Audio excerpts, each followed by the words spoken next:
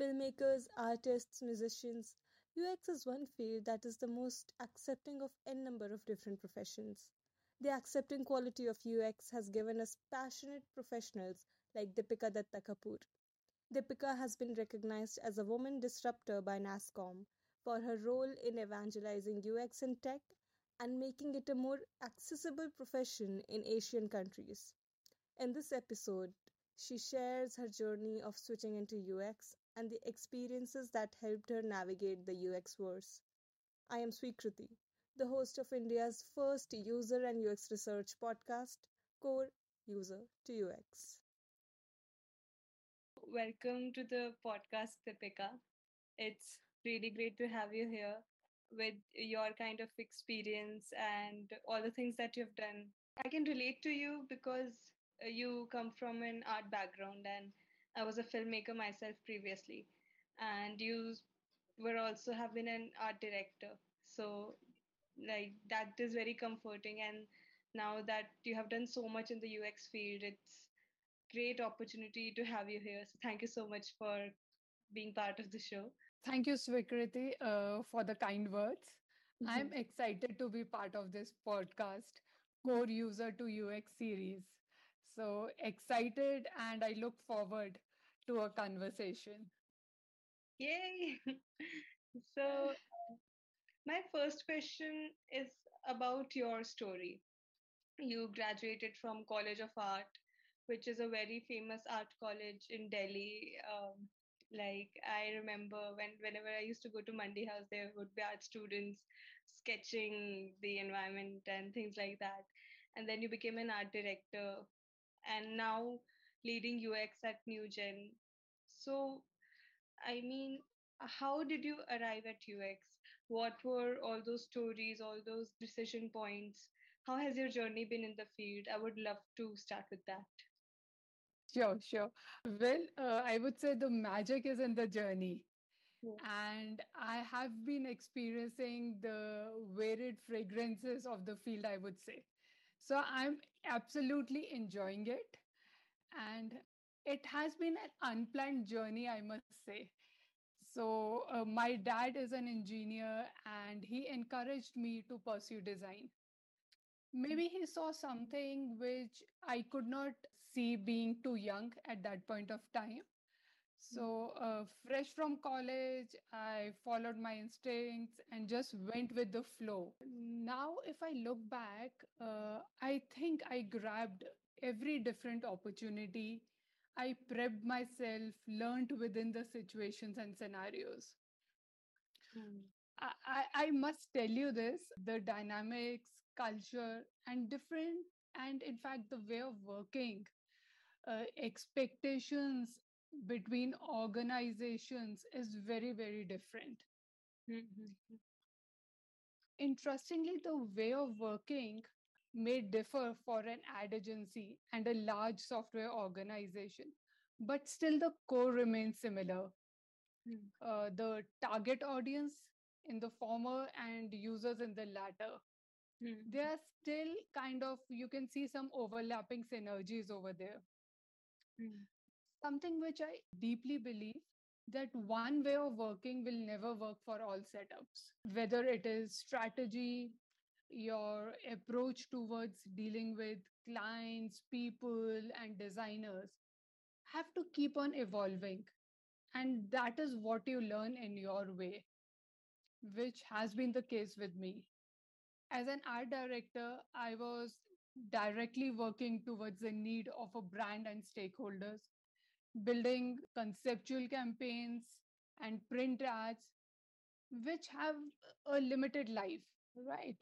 Mm. While as a UX expert, it is about building products for the user by understanding their needs, doing enough research and user testing before releasing the product in market. Mm. In ad agency, you are creating a need in users' mind for the product, Yeah. Mm. whether it is I would say, a food product, it could be Kellogg's or it could be a chocolate. So you are building that need for the user, making it enough lucrative for them. While over here, in the software industry, you are doing enough research and user testing before releasing the product and market.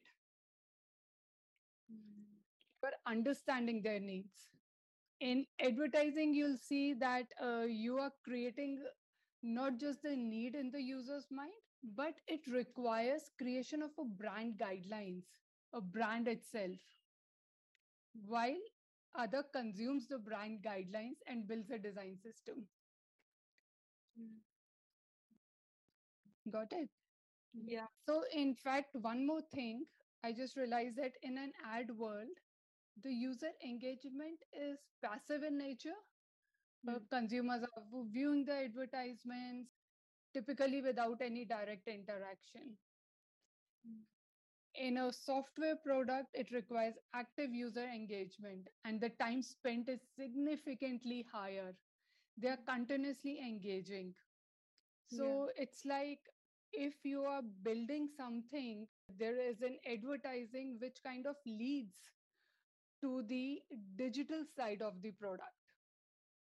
Right? So it isn't about right or wrong approach, but it is about there are boundaries, there are carry forward of, and they are kind of interlinked with each other as they move forward. Yep, absolutely. You brought up some really great points because even when I was switching from filmmaking to user research and UX research, I saw so many similarities. In film, I am helping create a cinematic experience. In fact, I am myself creating a cinematic experience, going into the character's head or taking inspiration from the real world, and then curating a cinematic experience that touches the hearts of the viewers. It's not so emotional in here, like when you're in a corporate world, but that storyboarding, that understanding, and getting those emotions. So these are the nuances that are so similar. And that's the thing. UX is so accepting of so many fields. It kind of becomes very like it's a very magical experience to switch actually. So I'm so glad that you shared your points, how it is different and how it is similar as well. So thank you so much for sharing that. I really feel that this is going to help those people who are thinking of switching and who are, sort of getting interested in this field. Absolutely, absolutely. So it is kind of linked, as you also said, and you have experienced it yourself. So it's like advertising leads the path to the products that you see. You may see a airlines ad. You may see a product that enables you to book your airlines, right? So it is a bridge. I would say there is a bridge between both of them. So actually, that would be a great exercise for anyone who is thinking of switching to sort of draw out the similarities and the dissimilarities between UX and the field that they want to switch from, and then see through that lens that how beautiful UX can be, or maybe it even doesn't work for them. So, coming to our next question, uh, you have been a mentor, a UX mentor for years now. What is the one foundational mistake you have made someone make as a new UXer? I'm talking UX in general, including everything research design. And now that we're on the topic of someone switching from a different field to this field, so maybe you can give examples of a new person who is switching from a creative field into UX and the mistakes that you have seen them make. Svikriti, first of all, I'm so happy to hear when you said user experience covers all the different areas and you are not bifurcating UX with user research and basically segregating user wireframes that are created and the research is done. It all comes together. Even the experience, a visual experience, the user interface is also part of user experience. So everything from start till end Yeah. whatever touches the user is user experience. So Yeah. I guess that is a very thoughtful question. You have it. Well, I need to think through, as there are always surprises based on various past learnings of individuals. Yep. So to think of it, I think I can pinpoint at least one area that as designers we need to evolve and move away from getting attached to our design solutions. Hmm. Know where to be assertive, and that is okay to let go few things. Hmm. For example, let's think about a scenario where there is a product which is being built for movie theater booking. Hmm. So, in that case, there are a lot of discussions that happen when a product is being built. So, what is the most important discussion that would be required, or the most focus area would be that a user comes on the product and is able to not just smoothly book the movie, but he's able to identify the location, the movie, and the timings. These are the three most critical things for the viewer to do on the app.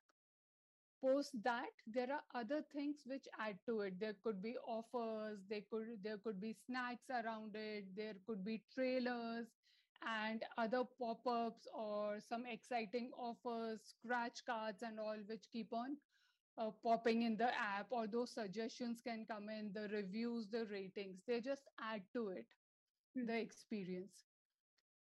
So, as designers, I guess when we move into any discussion, whether it is with the customer, with the internal teams, or any review meeting of a designs, we need to be ensure that we are fighting for the $50 feature instead of the 5 cents. So, it is about balancing out the negotiations, Hmm. Hmm. Hmm. right? Yeah. And another thing could be when, as designers, we tend to at times become very focused on just the design part, ensuring that our interactions, our wireframes, our design is at top of things, but we are not aware about the business value.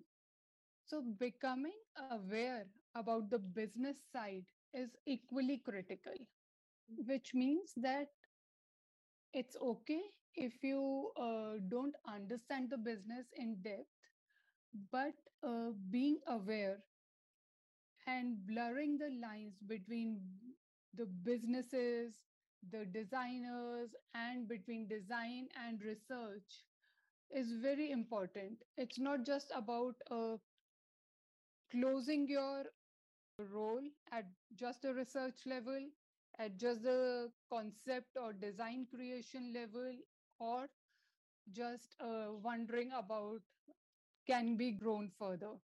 Hmm.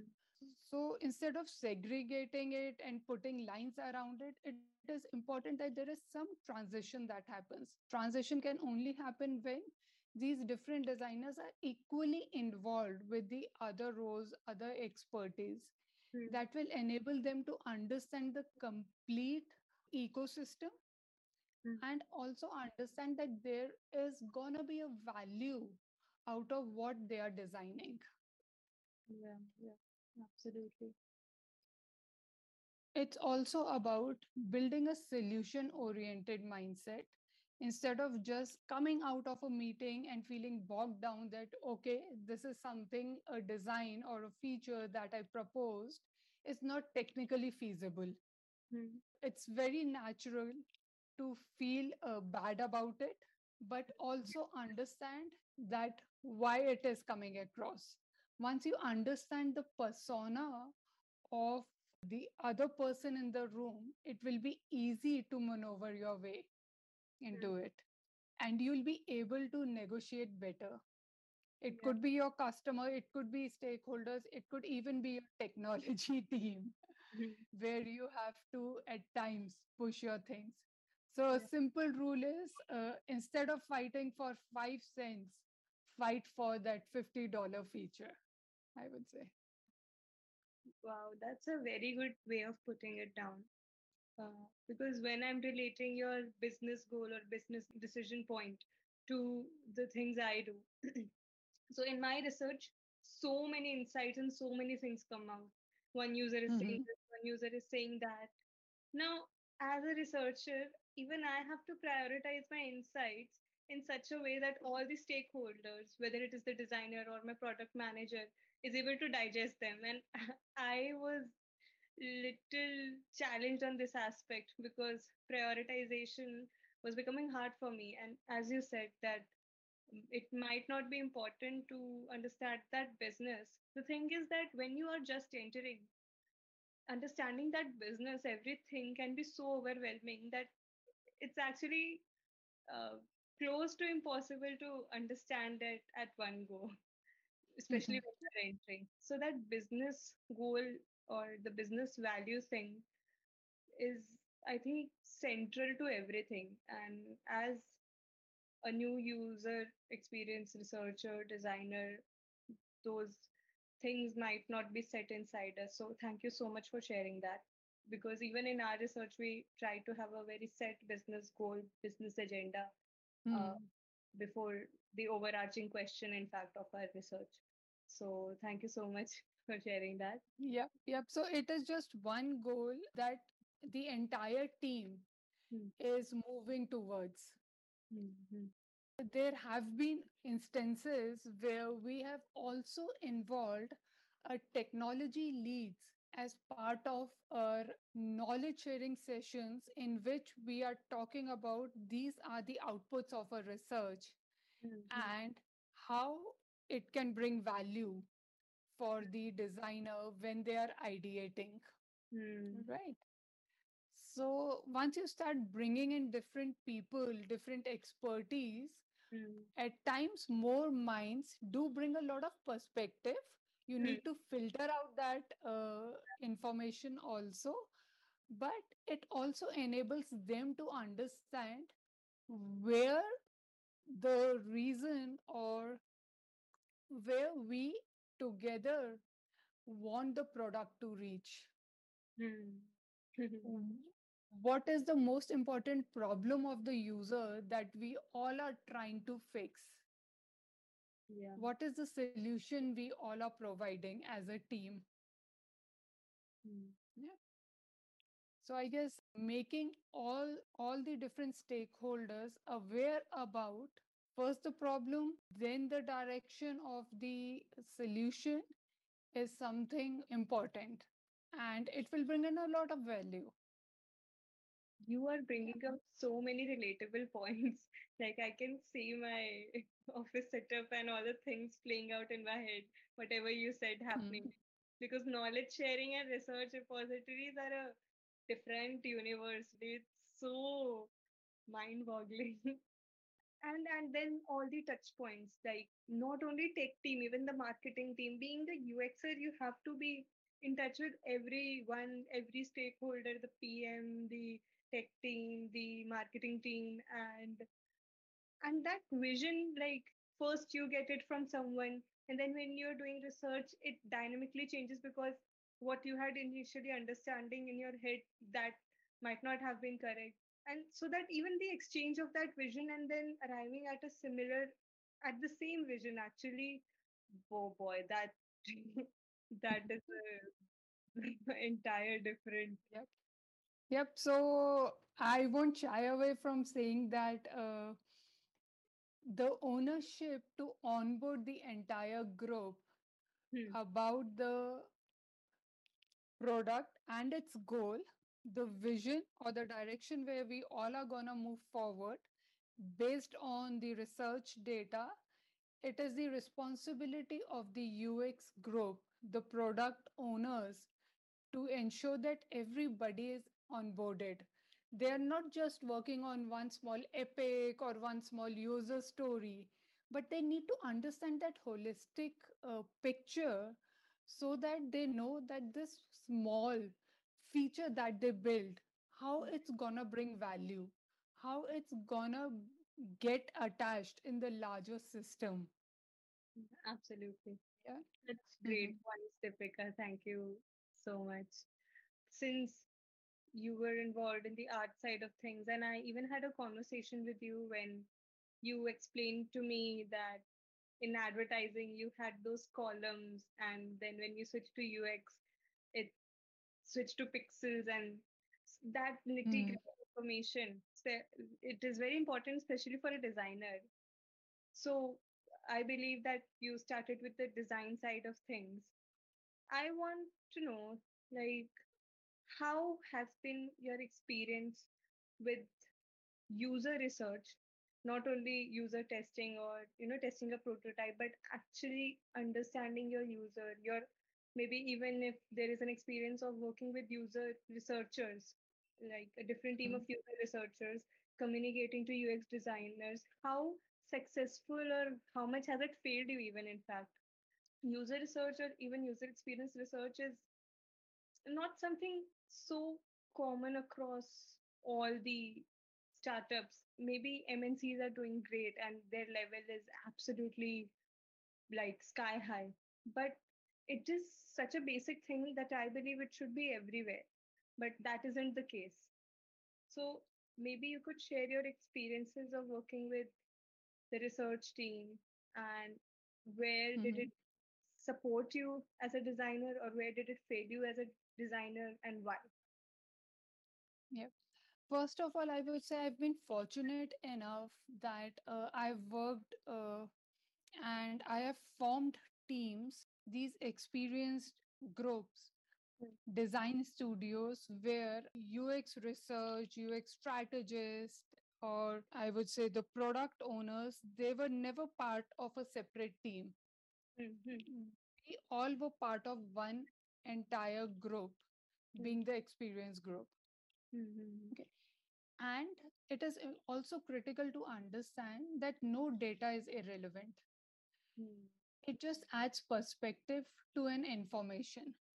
mm, Though one may decide that to use a partial data from it, or they may have to use the overall, the complete data, and even discard some of it.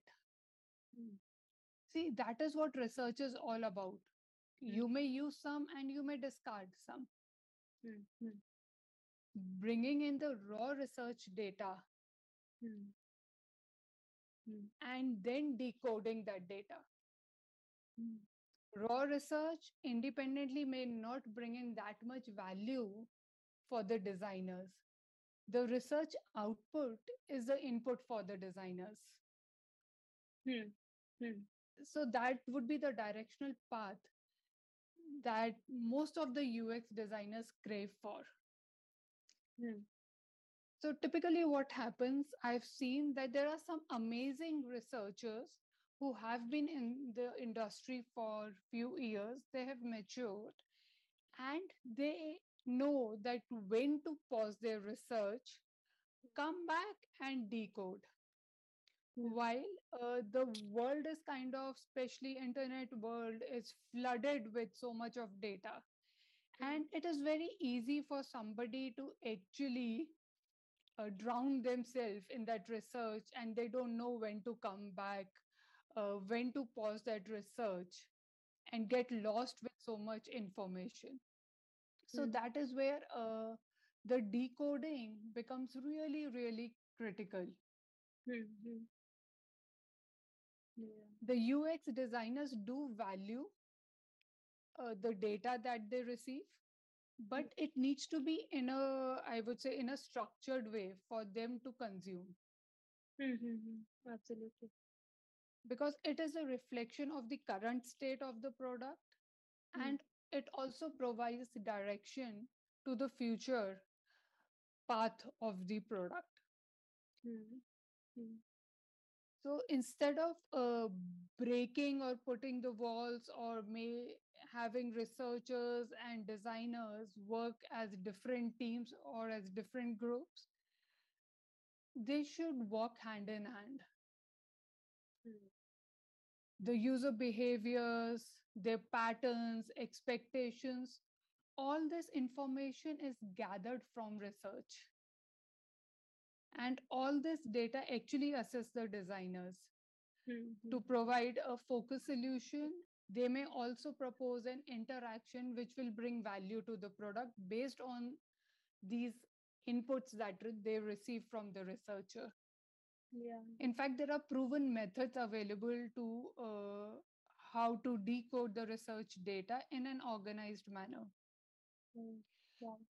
So let me share with you an example. So Mm. for one of our customers, it was a UK's leading logistic operator. Mm. So they came up with a problem to us where they said they are observing increase in employee exits. Mm. So what we did, we approached this case a bit differently by not just interviewing our, I would say, customer or their head of their departments Mm. or even the employees within the office premises. Mm. So one way would be obviously interviewing them, conducting user research, Mm. but also we went ahead and tried to gather insights of the Mm. sentiments of these employees. Mm. Mm. It was via the online reviews that they had submitted, some inputs that were published by employees on social media, or feedback on products like like in on Indeeds, they would submit their reviews, Mm. right? Based on that research, the takeaways actually highlighted the business problem, Mm. that the onboarding process of employees was pretty lengthy. It would take weeks for them to Mm. actually train and be in the system. So Mm. see, let's understand that this is a logistic operator organization, and the employees are the ones who are looking for immediate compensation. So Mm. if they have to spend weeks on just getting onboarded into the system Mm. and they don't get the real value immediately, it would be difficult for them to move on their pay scale as they move forward. Right. And then another area of concern for the organization was that was no limitation on hours. Work life balance was missing of employees. They were working for long hours, which added to the stress of the employees. Mm. Mm. There were even, I would say, feedback that was submitted somewhere as part of the social media posts Mm. by few of the employees, that they mentioned that they were working in central London and they had to pay the congestion charge from their pockets. Mm. They have to drive 6 miles Mm. in peak hours, which resulted in the usage of more fuel, Mm. while their competitors were doing it very differently.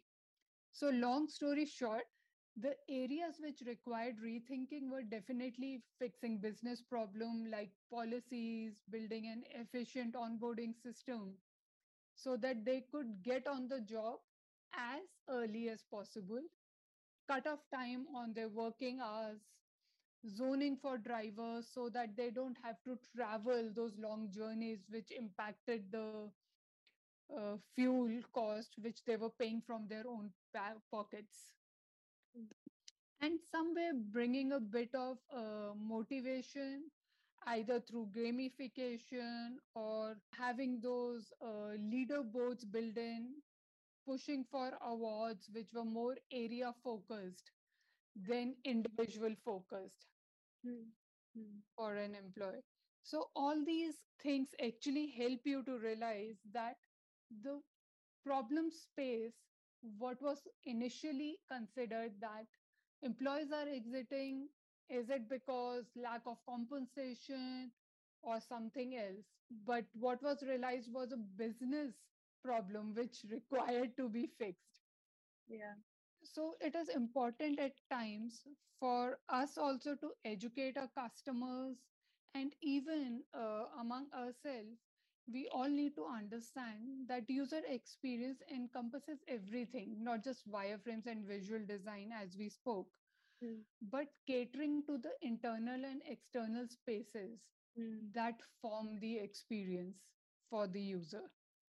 yeah. Users could be your employees, it could be your external teams, it could be anybody. Every touch point that directly or indirectly touches the user, Mm, either through technology, through data, through content, the whole experience is what matters.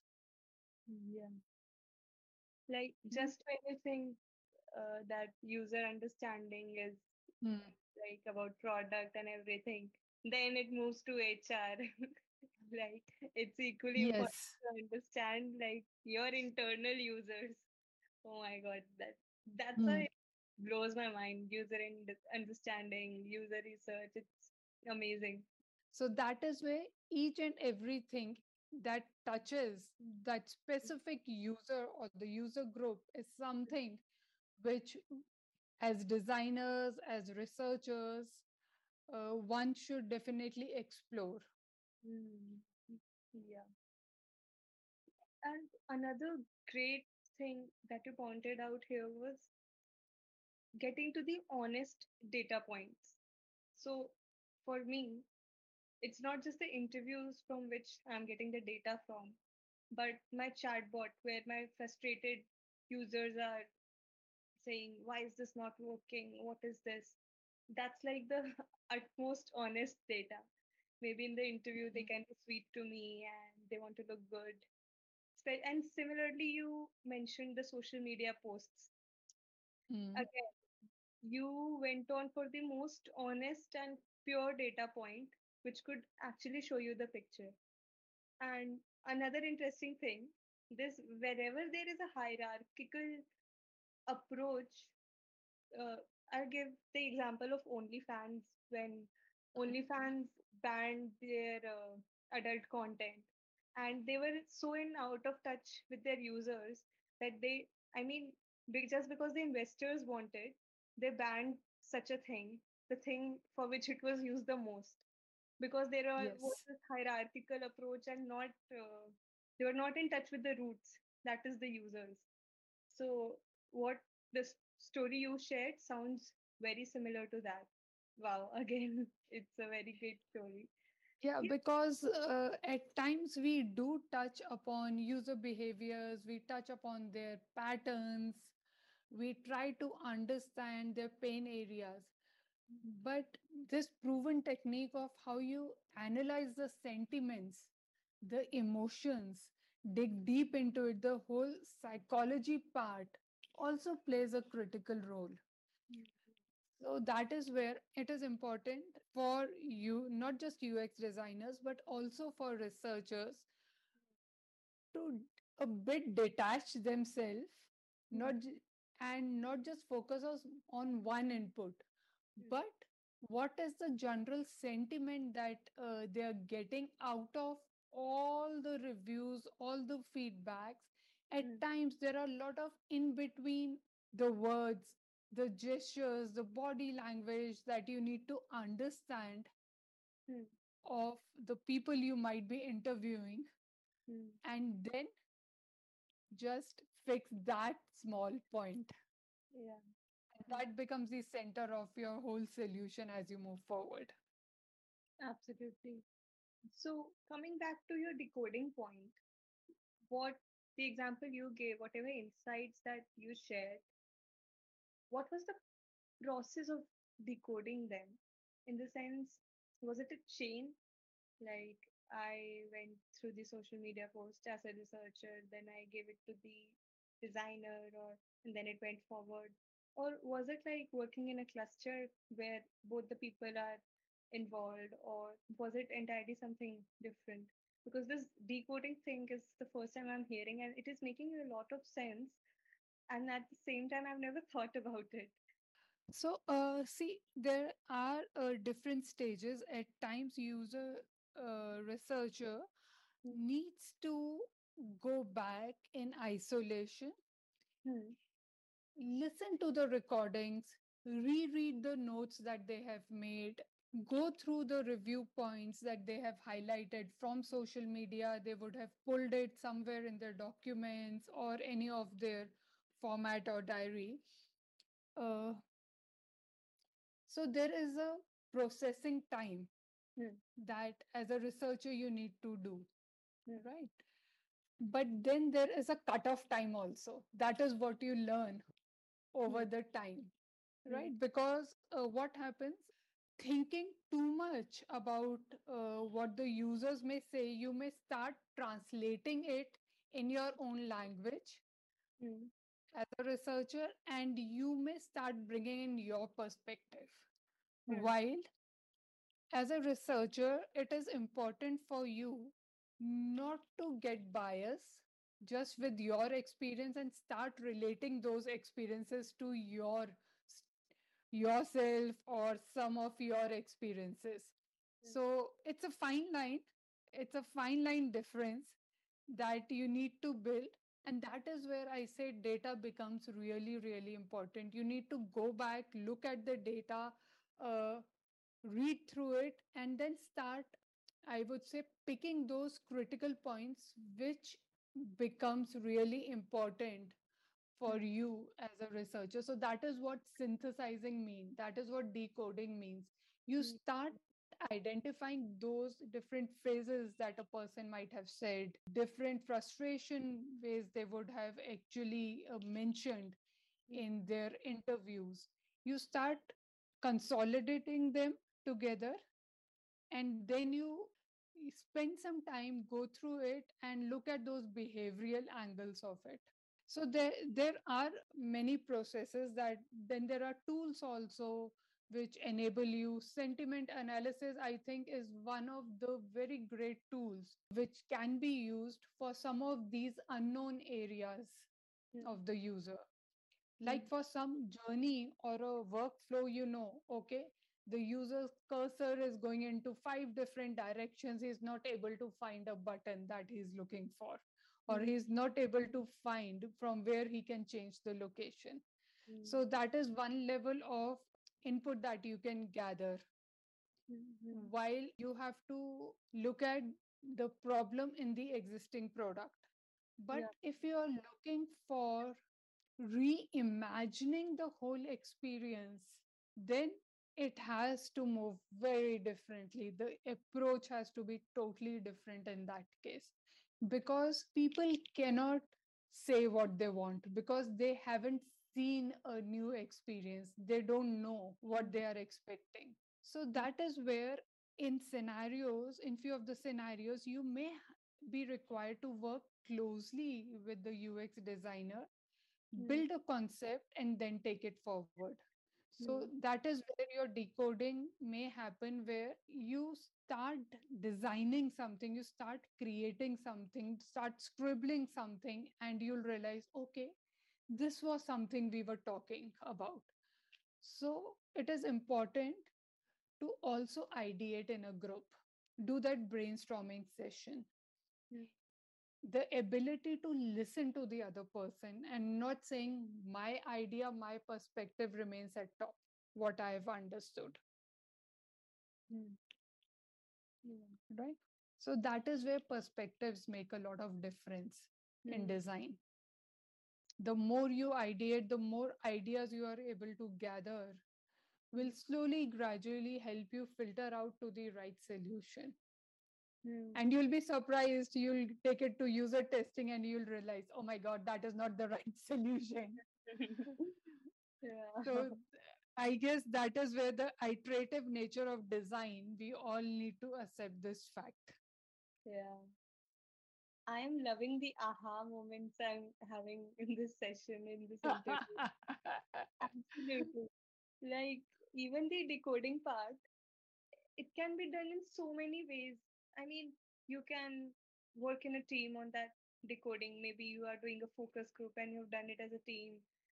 You can do it as a team. Then you can also do it individually, retrospectively. So it's like hit and Hmm. try. As you said, the iterative nature. You have to iterate, or you have to do that hit and trial process to see what is working the best for you in that scenario. And That is why, things like design systems or design processes or UX processes, like rigid processes, Mm-hmm. it sort of doesn't resonate with me, because all the things that you are sharing and we're discussing here, it it's so much hit and trial and it's so dynamic. I mean, it's just hard to even think about sticking to a mm, rigid steps. Like systems and processes can be, a little more fixed and organized, but those little steps can be so variating, so varying Mm-hmm. actually. So thank you so much for sharing this. Again, another great point, that decoding point. Thank you so much. I'm Uh, glad if it is helping. yeah, absolutely. It's I can just, play back all the things that happen at work and like, yeah, this happens, yeah, this happens. Oh, that's why this Mm-hmm. doesn't.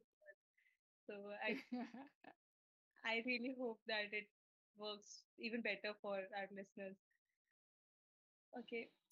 So I would like to mention our introduction call that we had before we started recording this podcast. And there was one very interesting thing you said there, that at times when we think about the vision for the next 5 years, we create things that wouldn't work now. And I am not surprised that it came from a UXer, because as UXers, it's kind of, we don't have any option but to be in touch with the reality, with the roots. So, yeah, I'm not surprised that you would share an insight like that. But in our current culture, we have emphasized so much on the future that we tend to ignore the present. So, any Mm-hmm. anecdotes or experience that you would like to share that led you to this realization that when you're talking about the future, beware, you might end up harming the present. So, what led to this beautiful philosophical insight? See, as designers, we have a knack to innovate Hmm. and disrupt in every given opportunity. Yeah. At times, we forget, is our end customer ready for it? Hmm. Is the business ready? We may actually get that jazz in a concept because we have been looking at global products, we have been doing a lot of competitor research, and generally also look at some trending solutions around. Hmm. But our users are just seeing the product in isolation, especially for enterprise SaaS based products. Hmm. Gamification won't bring in value Hmm. as much efficiency or fast processing would. Hmm. Hmm. Yeah. And at times, actually, technology may not be ready, which designers may not even considered at the time of conceptualizing. If you remember the Google Glass, Hmm. Hmm. Hmm. uh, it was way ahead of its time. Hmm. Great concept design. I guess it was one of the first exciting, or not literally exciting, but it brought some disruption in the innovation world Hmm. altogether, that you could wear Google Glass and just with your voice commands, it would show you some data in front of your eyes. But the problem that impacted the user experience and business was that the battery heat up in device would Hmm. just happen in 2 hours, Hmm. Hmm. right? So, and it directly impacted their business, that now Google Glass isn't, you won't see it as much as you would have expected it when the product was launched. So it was way ahead of its time. The technology wasn't ready to support Hmm. what was conceptualized by the designer. Hmm. Another example could be maybe of tablet PCs. Hmm. So when it was launched, Bill Gates actually predicted, that was somewhere around 2000, Mm, And Bill Gates predicted that tablet PCs will be everywhere in 2005. mm, However, he was off by 5 years. mm, Tablet devices started becoming prominent in 2010 mm, after iPads only. mm, So, when we start strategizing a product, it's critical to train your audiences by giving them either sneak peeks of the product or uh, giving some initial or in between releases so that by the time you reach your goal with a big bang, they are equally ready to consume it. Let me tell you a very interesting case study or a project, whatever you want to call, that we experienced. It was for one of our customers in Mexico. They were looking at reimagining the sales management system. What we did was we included a hamburger menu in a sales app. mm, Since the product was responsive in nature, it made perfect sense. mm, I believe it was around 2015 where Android had hamburger menus and it was one of the trending interactions mm, that would solve the lifelong issue of space, screen space, where you need to fit in multiple navigational items. We created and we felt, wow, this is great. Just these three lines would make the design responsive also in nature, and you could fit any count of your tabs and navigation under that hamburger menu, mm, right? So we went ahead and we conducted an A B testing where one of the options had hamburger menu and another one had the typical horizontal tabs in the header that you would see. mm, So, to a surprise, 90% of users did not click the hamburger menu. mm, Can you imagine? They scanned the page, they kept moving their cursor and clicked something else on the dashboard, maybe some other widget. mm. Cut to 2022. Yeah. Hamburger menu is a common, I would say, feature that you'll see across platforms, right? So, whether hamburger menu is a good interaction or not, that's a separate debate. But uh, we just realized that something what is trending, if your customer is not ready, if your end user hasn't tested it yet, Mm, they may not be able to consume it.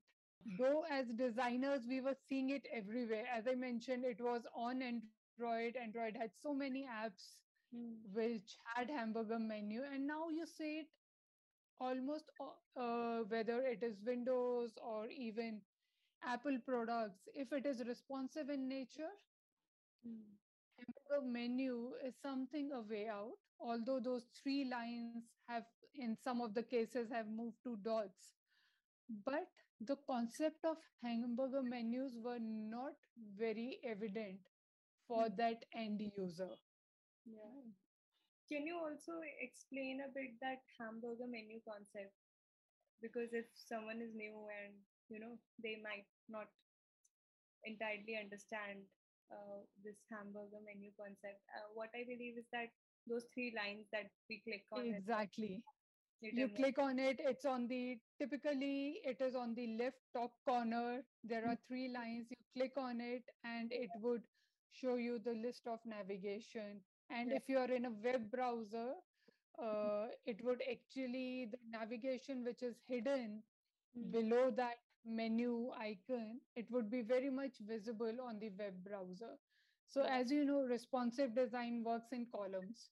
So Yeah. the minute the device size reduces, it all collapses within that specific icon.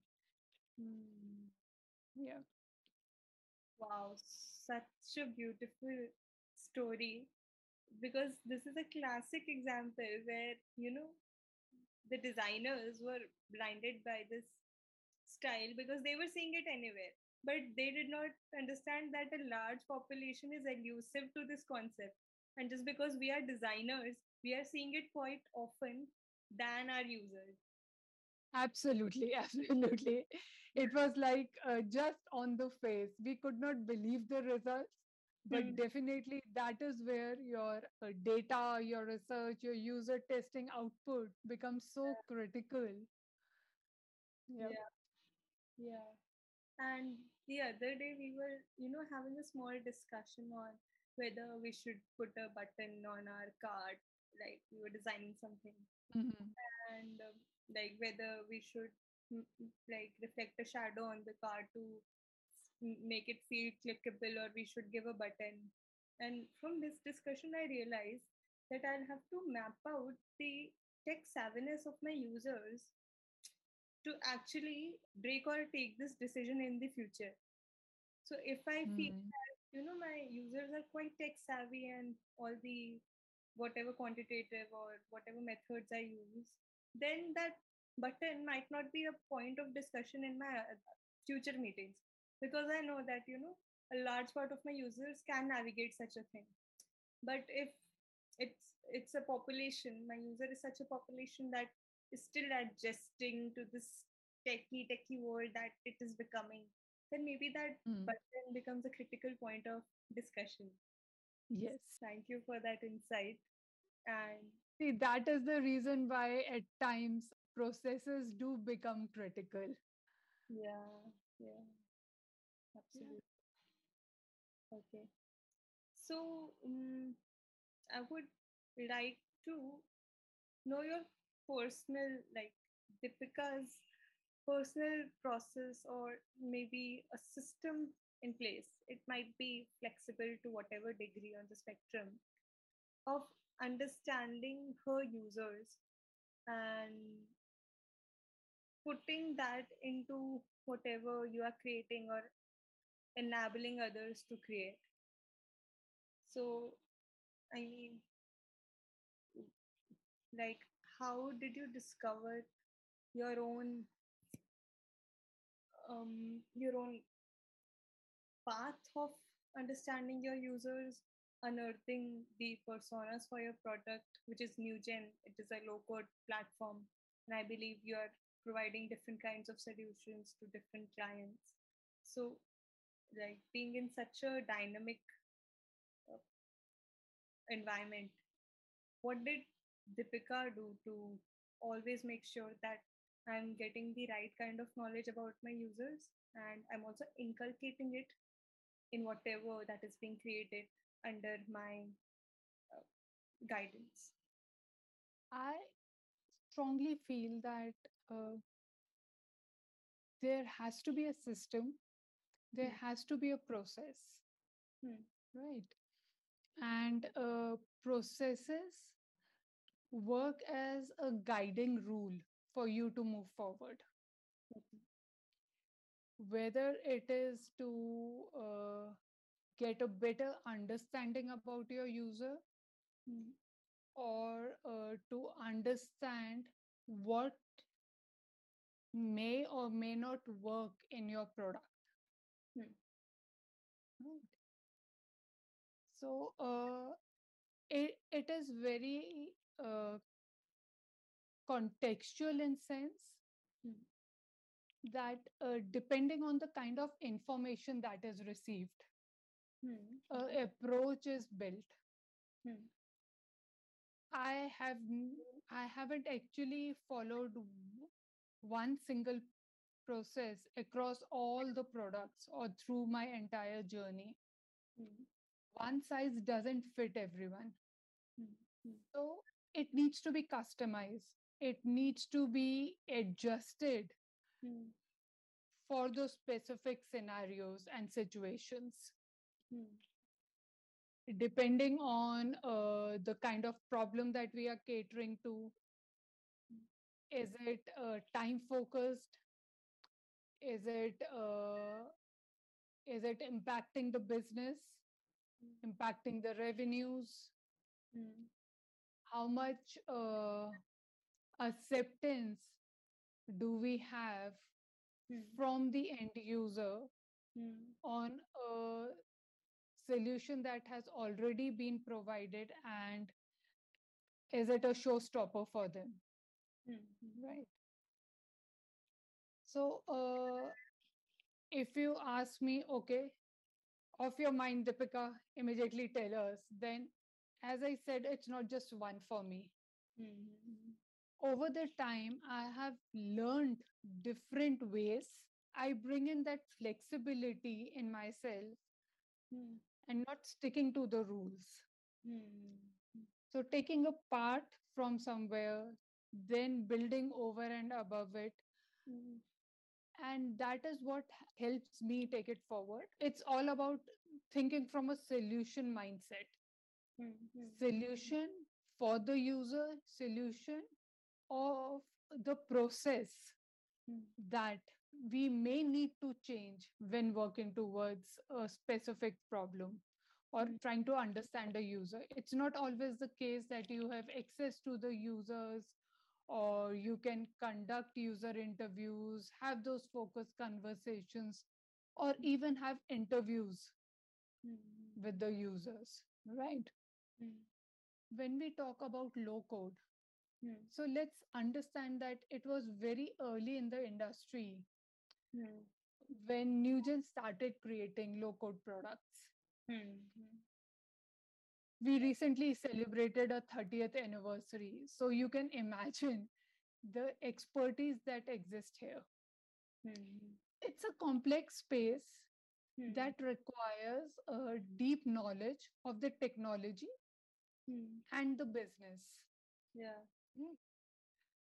So basically, our products actually help the IT folks to Mm-hmm. develop end-to-end applications Mm-hmm. rapidly through minimum coding.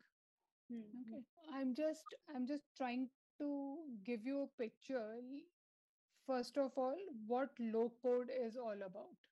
Right. Let me do that. Mm-hmm. And maybe I'll be able to then explain you a bit better. Yeah. Low code actually is something which enables the Mm-hmm. users to do very, very minimum level of coding, right? And low code platforms, we see that they are here to stay. They'll be here for long. Yeah. So, with the changing technology and the need to build things fast, build systems efficiently, it becomes critical to have these low code platforms, Yeah. right? Which not only will assist the user, but give them flexibility to build a customized platform and workflows. Mm-hmm. It could be the usage of components that would appear and also planning on how those components should be applied. There would be some specific rules and logics that needs to be applied, whether it is controlling the size or even making the best use of brand guidelines. Mm-hmm. So low code platforms are actually a buffet which is made available to the user where they can create their own salad. Okay. There are multiple methods to gather user feedback. Mm-hmm. At times in NewGen, we also look at a ticketing system to understand the queries that are raised by the users, Mm-hmm. because those queries actually gives us visibility in the challenges that they are facing from the product. Mm-hmm. So in this specific scenario, what we do, we convert those challenges to possible opportunities. Okay. So few of our queries, for example, were focused on looking for an efficient way to build a form, let's say.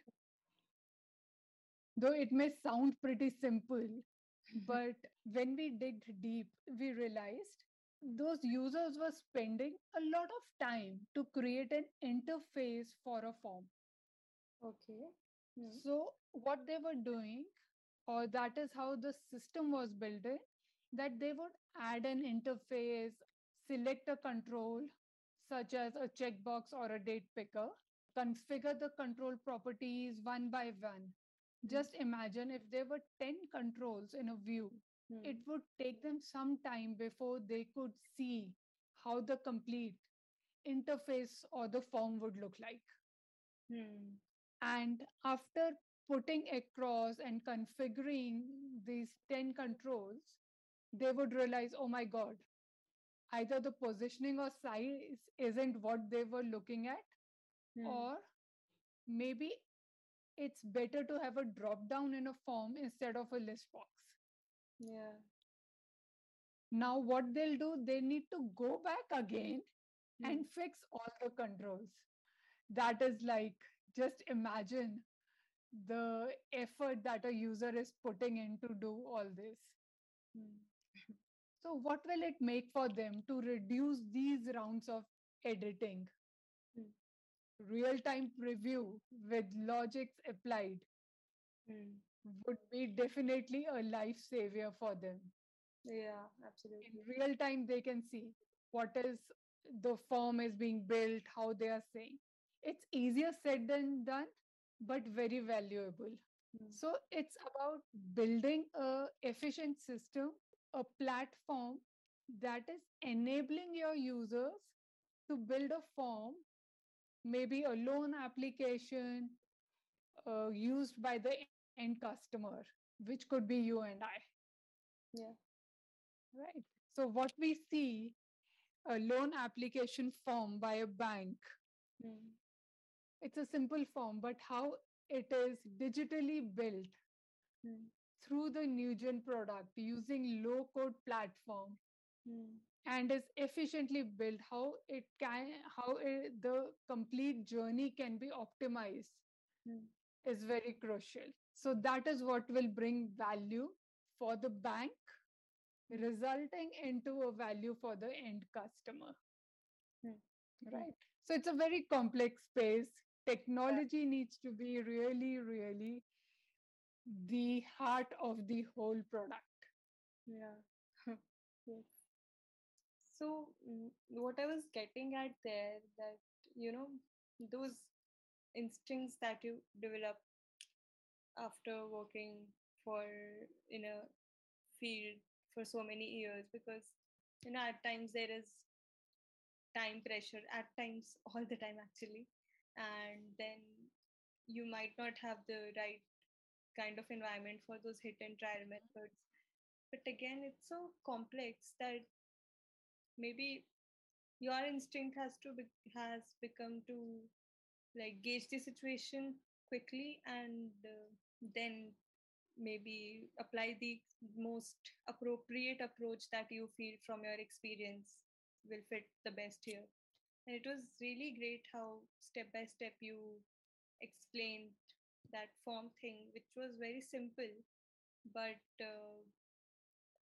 I mean, such small things, like only people who create it can understand the efforts Mhm. that go behind that.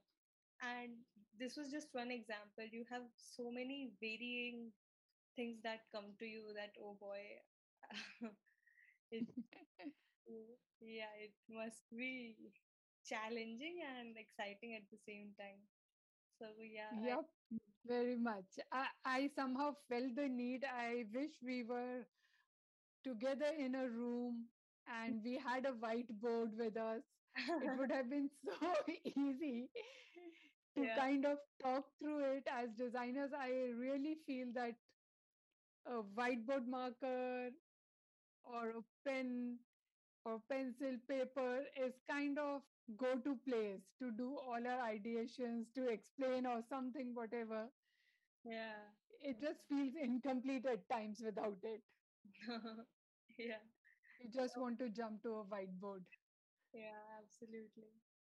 Um, Yeah. Now coming to your story again, you have been recognized by NASSCOM as one of the women disruptors in tech, which is a huge thing, because anyway, in the tech scenario, is we know that what is the representation of women in tech. Um, and again, this year's Women's Day theme was Break the Bias. So, any anecdotes or stories you'd like to share that got you to this Mhm. movement of becoming a NASSCOM woman disruptor, because oh boy, it sounds so like adventurous woman disruptor. I would like to know your You make me feel different now all of a sudden. I'm not sure if I did something at story. such a large scale. I mean, that's what it is. Like, it is what it is. So, I would say I just did my bit. I attempted to place India in the global design map Mm, by a few of the initiatives, by bringing in the first dribble design event to Delhi NCR. mm, Basically, the culture of meetups and communities, especially design communities that we see now, mm. was not there earlier, especially in North India. Yeah. It was very internal at org level. There used to be those design workshops and connects that used to happen within your own organization, considering it being a very I would say a shielded space where just group of maybe 4 or 5 designers, or depending on the size of the experience group, there could be 30 people to even 300 designers, all of them just doing it within their organization or within their state level organization, right? That is what was happening. So I started realizing that these talks and workshops related to the design thinking were missing from NASSCOM's radar. Mm, mm, And that is where I guess we met up with few of the NASSCOM leaders, and we started conducting a lot of conferences around design thinking. Additionally, I also started doing my bit by conducting workshops at not just design universities, but even business schools, mm, mm, startup incubators, young entrepreneurs programs, mm, growth forums. And I guess what we recently heard is also very great news for us, that now CBSE schools would be using design thinking. They have kind of introduced the design thinking as an elective course. mm, mm. So that is a change, and I feel very excited about this change that has happened. Not just, I would say, NASSCOM or these universities and forums and all. There were also opportunity where got to kickstart the design-led engineering training at the Royal University of Phnom Penh, Cambodia. So all this, I think so, is where it just added up, and we saw that now design itself, design meetups are more prominent in the North India also. Earlier, it was more towards the south of India, but now it is. I would say not just in India, but internationally also, how India is being considered in design, the Mm. whole perspective has changed, Yeah. right? Yeah, so it's all about, I would say, doing your bit, keep moving, and doing what is right for the community. Mm. Wow. That sounds amazing. Because even through this podcast, as I mentioned before, that Mm-hmm. I want to spread the word and the importance of user understanding, which as a word sounds so obvious. Like obviously you have to find the product market fit. Obviously you have to understand the users. But there is a reason that so many things on an organization level fail. And that is because we are not giving the right attention to user understanding and user experience processes. So now that you're spreading the word and you are embedding that importance in a in like India, and then also spreading the word all world all across. Thank you so much for doing that, because it is needed absolutely. we designers bloom Mm. and blossom, I would say, in the complete osmosis. We Mm. really need that. Without it, we are just working and we are just thinking in one direction. Yeah. We need those perspective, we need those that 360 view, we need people to challenge us, question our ideas, and also add to those ideas. Yeah. So as a society we are in that transformational journey, Mm. right? And as you said, the theme for this year being break the bias, so we are in that journey already, right? So we all understand that change isn't easy, and I have been fortunate enough. I've been treated at par on merit and not based on gender or race. Mm. So whether it is in India and or internationally, in both the areas or places, I must say, there has been a lot of acceptance Mm. on the merit. So the part where we talk about, okay, you're a women leader in design, I guess that's a afterthought. Mm. As women, we should aspire to give in return what we have experienced or what I have experienced. I've been lucky, as I have been mentioning, that I had one of the amazing leaders or the bosses with whom I've worked, some great teams that have inspired me, and that is what I'm trying to give in return. So, such amazing stories you told, and the way you broke down your journey, your processes of understanding your users, their behaviors, and how differently you have approached it in different scenarios is amazing. Thank you so much for coming on the show, Deepika, because we like I didn't expect that our conversation would go so long. And actually, this has been happening in each episode. And I'm really glad this is happening because this is a very beautiful experience for me. So, thank you so much for your time. I enjoyed every bit of it, Sukriti. Mhm. And I think I just moved into a different zone altogether while talking to you. And I did not realize that it had been a lengthy conversation, but I think we could go for hours and hours. Yeah, These are very passionate areas for both of us, I believe. yeah, Many examples, many areas that we can keep talking about. There are common problems or scenarios that we all face in mm, different organizations. Uh, yeah, it's pretty much similar. That is also one of the reason why design community becomes so strong, yep, because as designers we mm, all face the same situation globally. mm, mm, mm, Whoever I have interacted internationally and nationally, there has been those common experiences we all have faced. It's a common journey that we all are traveling, and we'll continue to travel. We'll continue to have those challenges among our design process, yeah, and we'll keep on pulling those opportunities out of those challenges. yeah, That is what we tend to do, and we enjoy doing that, right? absolutely.